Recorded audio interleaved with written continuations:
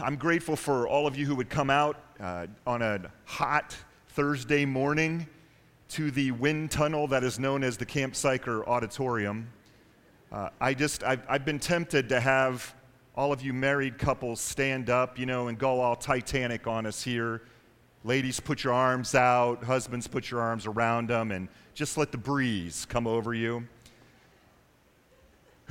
Air conditioning's overrated, if you ask me.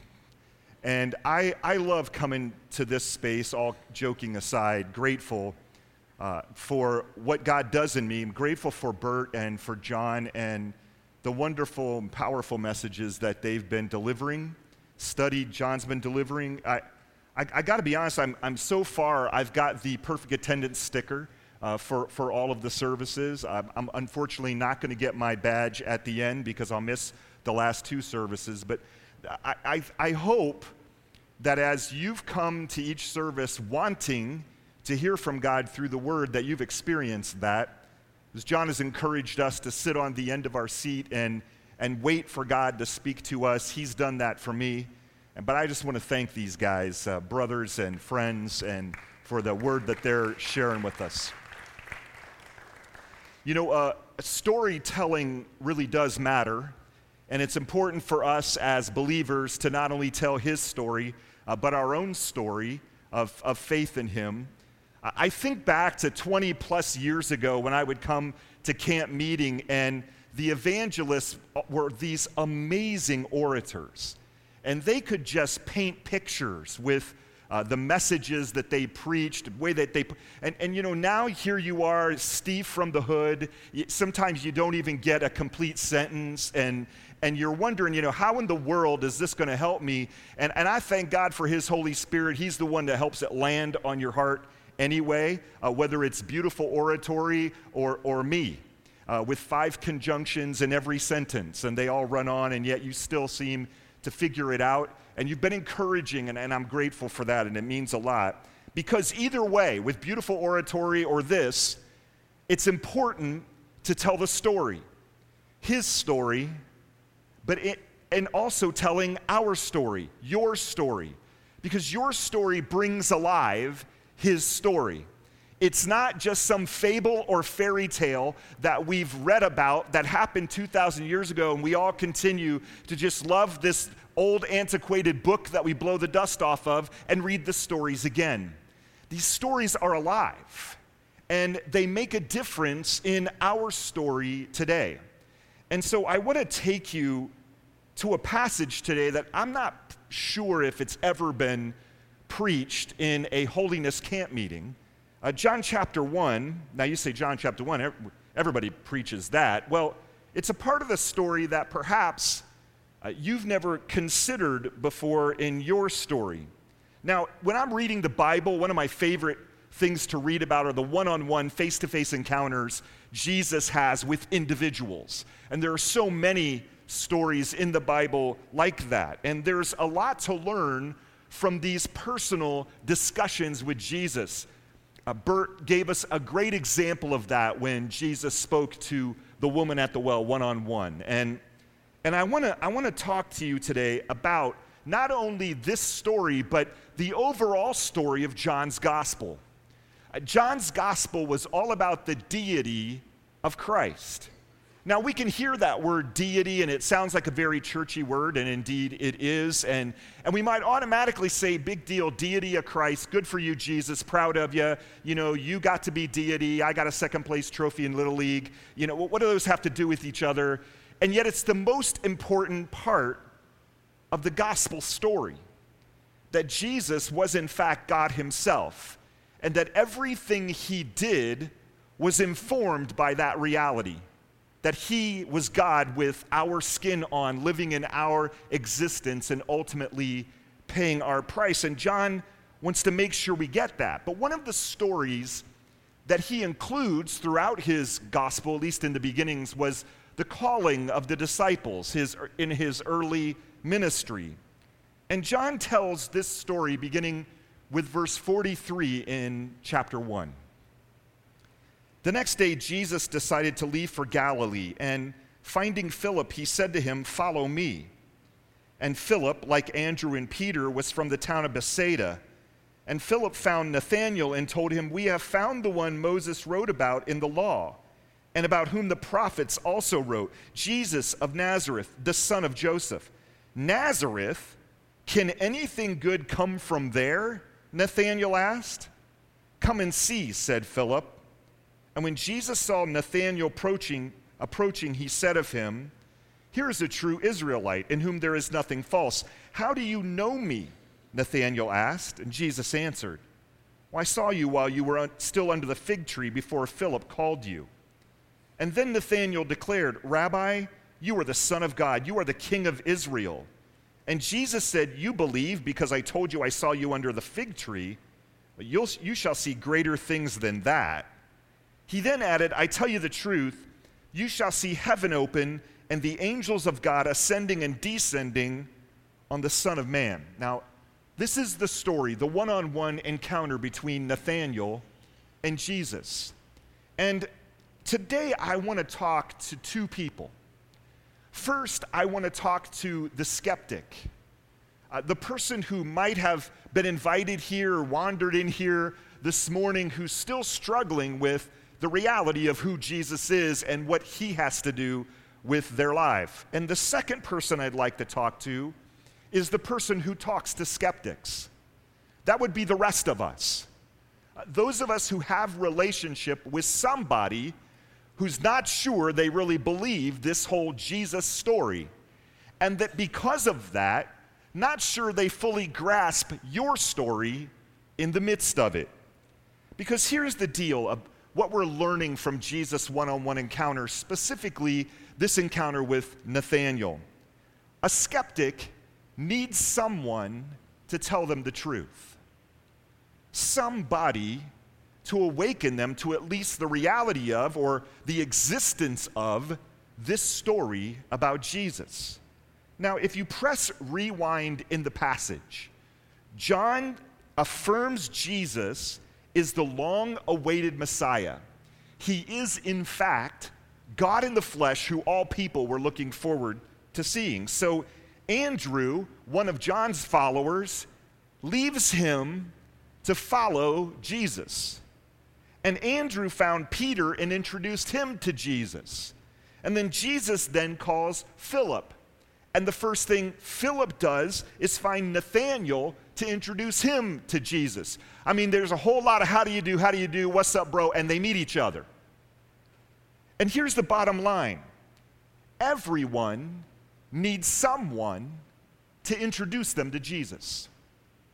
We all can be that person who just says, "I want to introduce you to the one who's totally transformed the way I look at the world and my life."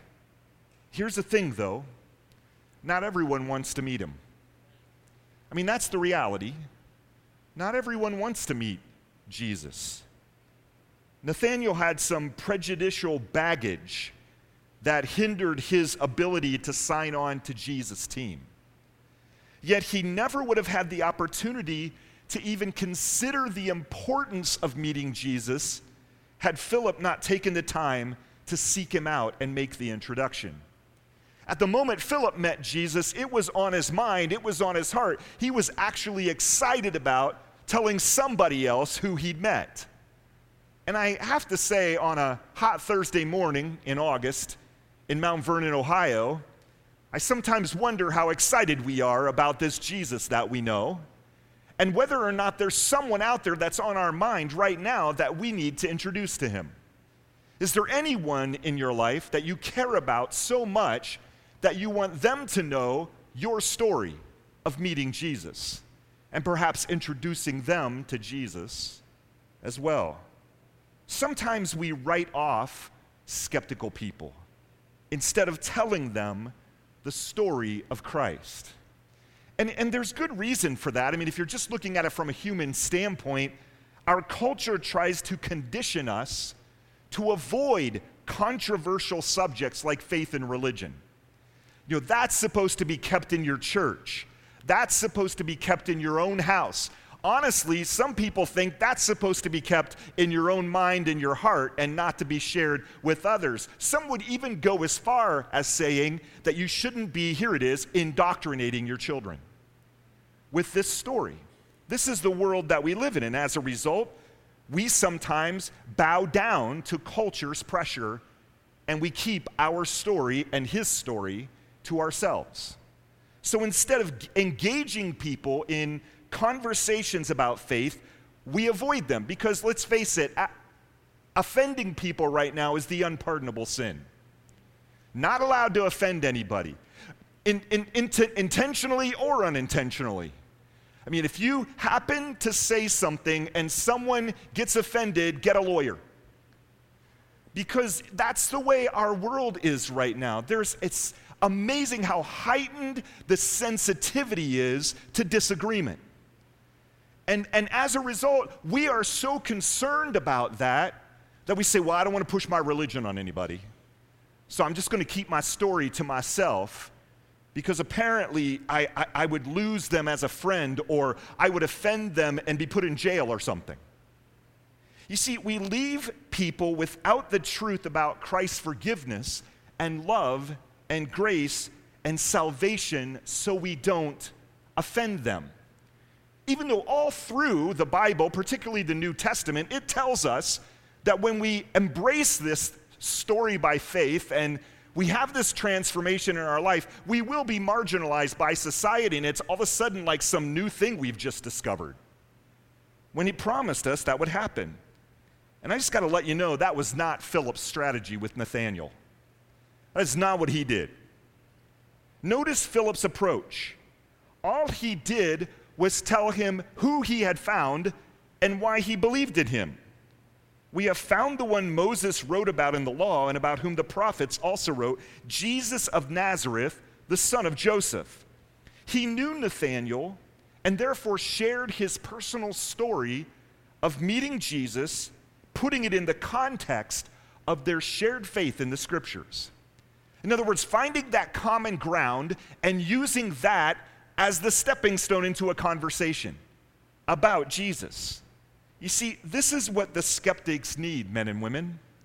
Someone to care enough to be willing to take a relational risk to tell them their personal story of meeting Jesus.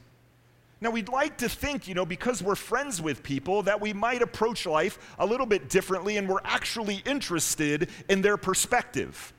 That's what friends do. We just talk and we find out the stuff we agree on, we're similar in, but we also find out the differences, the backgrounds we come from, the things that we like. I like steak, you like hot dogs, whatever it is. And ultimately, something this important, I believe, is not something that we who believe in it should keep to ourselves. The skeptic can't really argue with your personal story because it's your story. They can try to debate you, but you know what you experience, and you're just simply telling them how this all came to be, how you came to discover Jesus, and how you came to believe in Jesus, and what you believe Jesus has done in your life. It's not really something you'll find many people debating with, is your story. But at least they need someone to deliver the message, someone to put the truth in their head so they can at least consider it on their own, even if they don't admit to you in that moment they're considering it, or even contemplating it, or even arguing with it in their own mind. Without someone telling the skeptic, they will simply go on doubting and go on without knowledge, or go on completely lost without any hope. This happened to me about 13 years ago.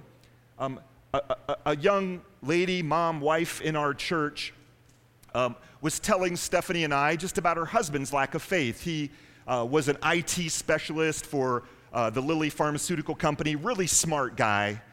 And she said, he just can't wrap his head around this whole thing and doesn't agree with that. I said, well, let's go to dinner and see if we can strike up a conversation about this stuff. I mean, I'm a preacher. It'll come up kind of naturally.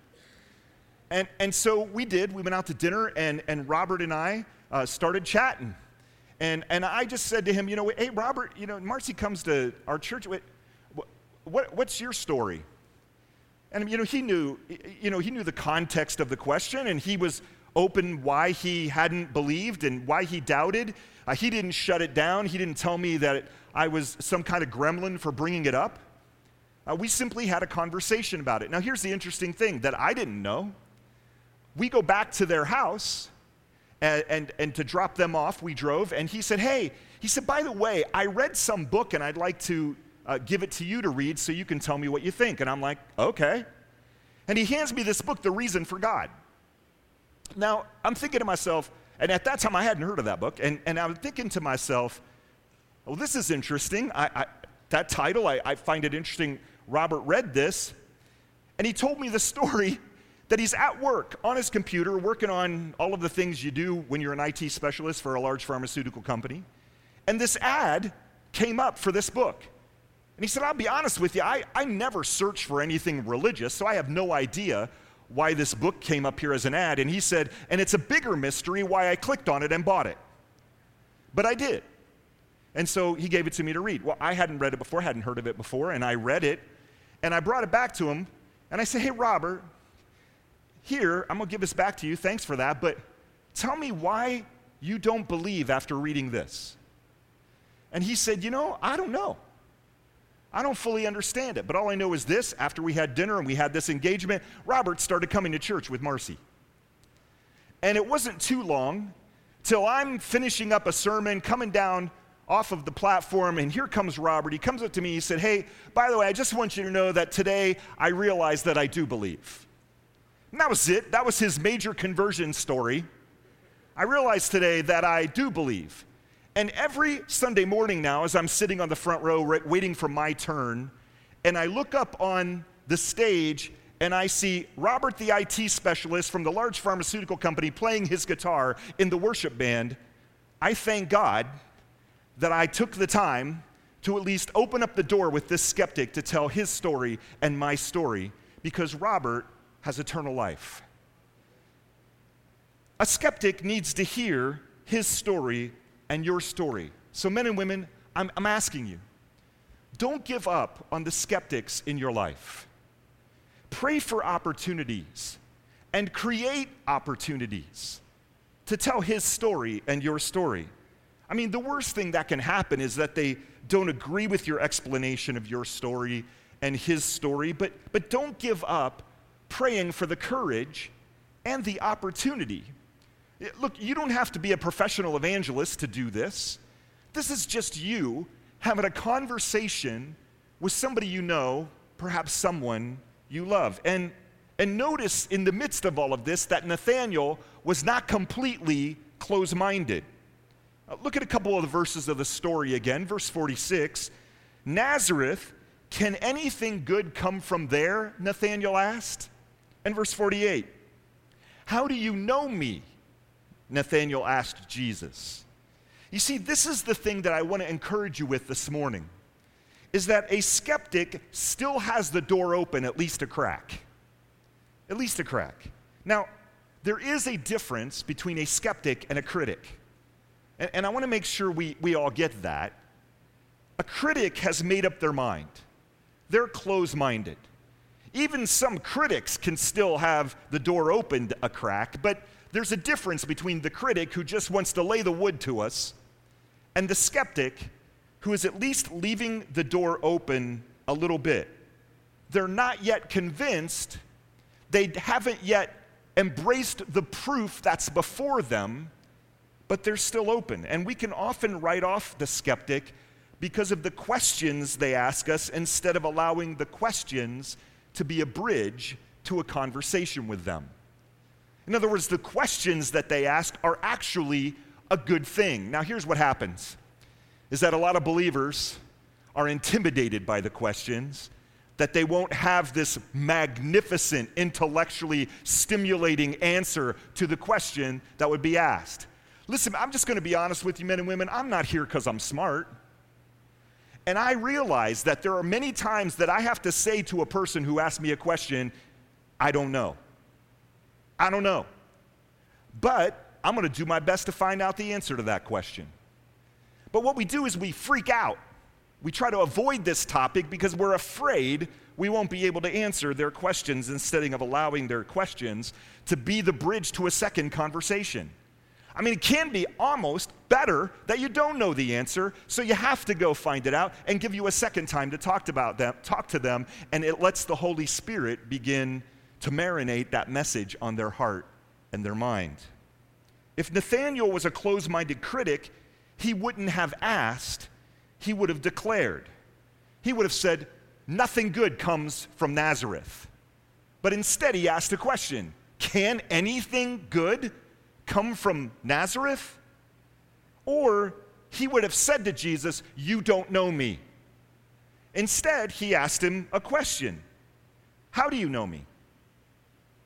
The fact that he was willing to ask any question about Jesus showed that he had an open mind toward a thoughtful, meaningful answer to those questions. Now, sure, he didn't readily receive Philip's story right at the beginning, but he kept the conversation open with his questions. And that's why we should never give up. He gave Philip the opportunity to answer his questions and the opportunity for Philip to at least introduce him to Jesus. He left the door open, willing to hear Jesus out, willing to hear the evidence that he is real. Now, sometimes we label a skeptic a critic because they have questions, and oftentimes they can ask those questions in a very sarcastic or cynical way. I've been that guy. Matt Brooks would tell you I am that guy. But don't write off a skeptic as a critic before you offer some answers to their questions, even their cynical questions, because you might find that they are more open than you think. I remember when I was living in Lancaster, I was a member of the Rotary Club there. I've always joined the Rotary Club in every town I've ever been in. It allows me to get outside of the religious bubble that is my church community and actually meet people who are in the community. And also it's a wonderful organization that does tremendous service locally and around the world. And so I put myself in a position to actually meet unbelievers instead of sanitizing my entire environment. And I often sat with my friend Pat. And Pat was from a different faith than me for sure. And oftentimes he would bring it up. You know, again, you got preacher on you, so it's just natural that they ask the questions many times just to sort of make fun of you. And so I just go ahead and make fun of me, and then all the defenses are down, and here we go. And Pat had some questions about my faith and asked them, and I honestly don't know how well I answered them, but what I found interesting is that simply by engaging him and being open to engage him in a conversation about faith, he became more and more interested till at one point, we're sitting there over our meatloaf and green beans talking, and he says, hey, do you have any kind of like a book I can read every day that might tell me something about Jesus? And I'm like, sure, I'll bring one next week. And so I bring the next week my utmost for his highest, and he reads it like 2 weeks, comes back in, throws it on the lunch table and says, I can't do that. I said, yeah, maybe I was a little ambitious with that particular book. And so I gave him something that was probably a little more remedial. I'm not going to tell you the author because then you'll go tell the author and then he'll think that I think he's remedial. But the bottom line was Pat got all interested in the faith simply because he and I were able to have a friendly conversation about who we are and what we believe, and specifically what we believe about Jesus Christ. And there he began to long for him, to know him, and to engage him. You see, skeptics, I want to say to you today, if you're one of them, I'm praying that you'll keep the door open a crack, that you'll at least consider these claims that the Bible makes about Jesus Christ. It's kind of like, you know, the hotel eye hole. And the knock comes, and let's face it, don't be crazy and open the door without looking through the eye hole, people. There's my free advice for today. I didn't bring that originally, so you can have that. At least, then, you got the little bar on there that you can open the door a crack, you know, so you can peek out. For all the skeptics in the room, I just want you to keep the eye hole in your life. Keep that little crack open a little bit so that you can at least consider what it is the Christian faith is talking about. You might find something new to point you to the answers that you're looking for. Big answers that you're looking for about all of life, why you're here, why you live and breathe, and what it is that sin and salvation is all about. But to the Christ follower in this wind tunnel today, don't give up when the skeptics in your life don't immediately jump to your invitation to meet Jesus. It does not have to defeat you. The fact is, the Bible's pretty clear that the vast majority of them probably won't meet Jesus. And that's sometimes disheartening. I mean, none of us like to be a telemarketer who picks up the phone and gets no 20,000 times a day. But the fact is, there's that one person that when you share him and your story with him, then you find out that they actually do have the door open a crack and may actually open the door and let you in to a deeper, more meaningful conversation.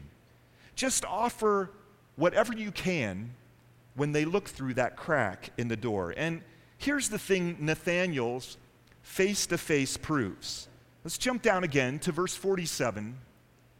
When Jesus saw Nathanael approaching, he said of him, "Here is a true Israelite in whom there is nothing false."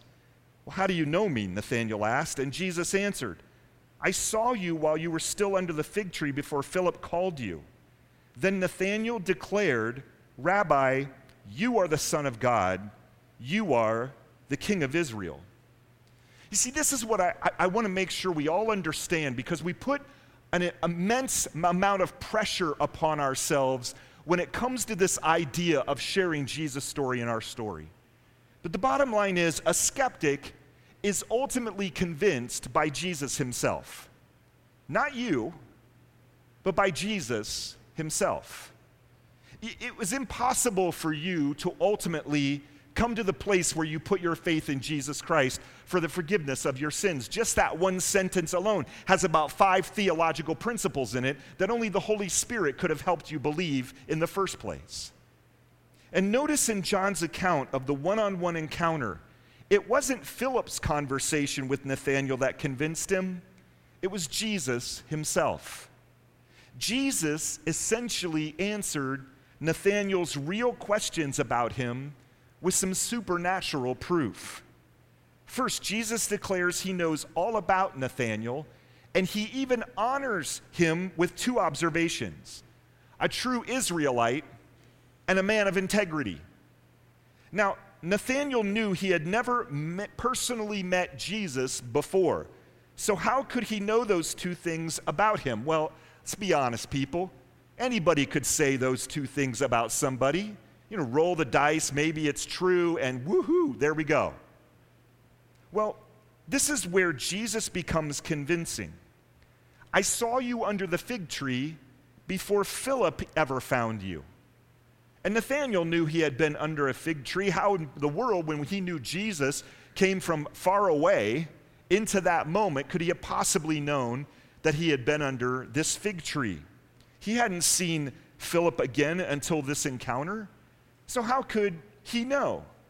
Well, apparently Philip found Nathanael under a fig tree and Jesus wasn't there. And that's how just a little thing like that was enough of a miraculous ideal for ultimately Nathanael to believe. He at least knew he had some kind of supernatural ability. And for Nathanael the skeptic, that was enough for him. I mean, here's the important thing. Sometimes we think it's going to take a boatload of evidence to convince someone when they maybe just need that one thing to show them the way to the truth, to help them believe. The Spirit of God takes that one truth about Jesus and his story and makes it real in the heart of a person. Now, if you dig into Jesus' response to this, you'll honestly feel like he was somewhat humored by Nathanael believing with so little evidence. So just in case, he makes him a promise. If you think the fig tree example is convincing, wait until you hang out with me for a while. You're going to see all kinds of stuff. That's nothing like knowing you were under a fig tree. In reality, Jesus' real presence was so powerful and compelling that Nathanael couldn't help but believe. Now again, on a warm Thursday morning, when you aren't hearing anything new, you're just being reminded of stuff that perhaps you've already been told a million times before, this is actually really encouraging. To know that when I go and actually take the risk, the relational risk, of telling my friend or acquaintance about Jesus and about my relationship with Jesus, that now all the responsibility is off of me. And all of the responsibility is on the Holy Spirit. It's the Holy Spirit who ultimately convinces a person his story and your story are real. Now, later, John will record how the Holy Spirit is the one who enables and empowers you and someone you know to believe. So if you're a skeptic about Jesus, I want to invite you to open the door a crack and see if you can hear the voice of the Holy Spirit whispering in your heart's ear. It's true. He's true. This story isn't just a story. He is alive and wants to be alive in you. You can trust in him and believe all of this matters and will give you hope and, best of all, eternal life. Eternal life that doesn't just begin when your physical body dies on this earth, but eternal life that begins right now when you truly believe. You know, I can remember my early days of faith, and a few nights ago, told you about Camp Odeokwa up the road here. Went there on Tuesday afternoon, took pictures again of that spot where I met Jesus for the first time. It was wonderful. But I have to be honest with you, after that, and on and on, I wasn't 100% sure what all of this meant and that I understood all of this, and I frankly argued with many people as I grew up and wondered about it. I thought I had to present this compelling case for the veracity of Jesus. And then as a believer, I began to have those kind of debates with my friends. Like I had to win the argument to win them to the Lord. But it almost became more in my spirit important to me to win the argument than it was to win them to Jesus. You know, I had to show them that I was the smartest guy in the room. And that's not the case. Because even though I thought I had to be convincing, and even though all of my insecurities kicked in those debates with skeptics and unbelievers that I talked to, I probably found myself doubting God's call at times when they didn't just turn their lives over to Christ. I found myself doubting myself and perhaps even doubting this message a little bit. But eventually, someone helped me to understand that my job wasn't to do the convincing. That was Jesus' job. My job was to simply share the story accurately. And as I said before, it takes all of the pressure off of you. There's no reason to be afraid of sharing like you think you'll mess it up, and so I don't want to take that risk. Look, even ultimately, all of the greatest orators and evangelists of all time will tell you that their beautiful sermons in and of themselves had nothing to do with people coming to Christ. It was ultimately the truth of their word that the Holy Spirit used to convince an unbeliever to believe. No matter who it is that was sharing the truth, it was God's Spirit that ultimately convinced. And only the Holy Spirit can and will turn a skeptic into a believer. Will turn a Nathanael into a follower. So let's read it again. Verse 50. Jesus said, "Because you believe because I told you I saw you under the fig tree. You shall see greater things than that." He then added, "I tell you the truth, you shall see heaven open and the angels of God ascending and descending on the Son of Man. You see, Jesus was telling Nathanael that he would be able to not only believe he is the Son of God and the King of Israel, but he would ultimately be able to understand God's purpose for his life, the ministry that he would ultimately serve in, and the salvation that will come to him by believing in Jesus. In other words, Nate, you ain't seen nothing yet. And that's what we want to make sure we understand, is that sometimes we try to bring people so far down the road and explain to them the deep things of God when they aren't yet in a place where they have the Spirit within them to believe all of these amazing, wonderful, mysterious things. Sometimes we need to really get down to the basics and be able to learn how to articulate those basics in our mind. The elevator speech.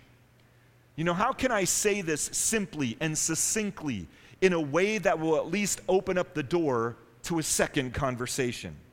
And Jesus is saying to you right now, skeptic, look, I'm just asking you to trust me, asking you to believe in me, and I'll give you forgiveness and a personal peace like you've never known before. And he promises this if you'll meet him face to face.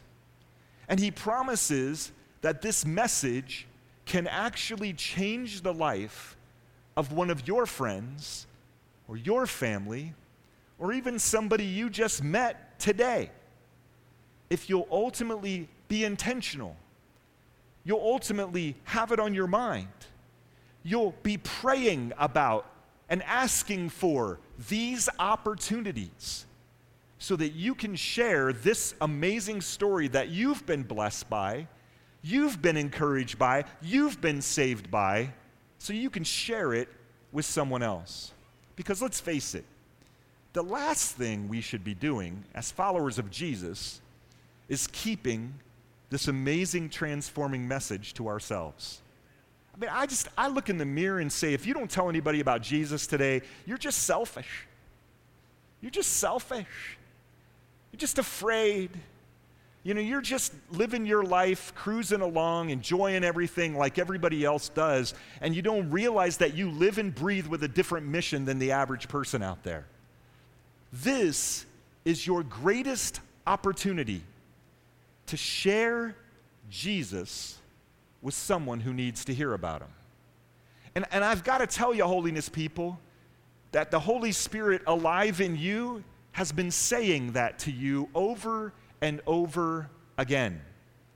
And so when you came in this room today, he wanted to remind you that, great message. It's going to bless your life. You're going to learn new things about how to deal with the challenges this world offers you. Absolutely.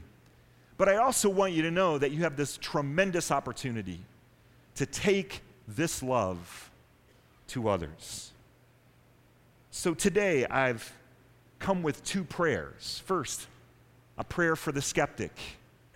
Lord, if you're real and true, help me right now to believe in you. And for the follower of Jesus, Lord, show me the skeptics in my life that need to hear your story and my story, that need to hear our story. And give me the courage to share it, no matter their response. Let's bow our heads together. Lord Jesus, we thank you so much that you have placed before us so much evidence, so much truth from the creation of the world to your resurrection from the dead. And in all of that, you have convinced us with your Spirit to believe. I'm asking you to help anyone who hears my voice in person or online today that has yet to trust in you, to help them see and believe in the truth. And Lord, I pray for all who follow you, that you would remind us what great joy we experience when we walk with you, that you would help us to want to share that with someone else. And we pray that your Spirit will speak loudly and clearly through our testimony of your story and our story. And thank you, Jesus, for creating a story in me. You pray your own prayer and respond. Pray one of those prayers, whichever one you need to pray, and ask the Lord to transform your thinking and your priorities in this moment to share his story and your story with someone else. You pray.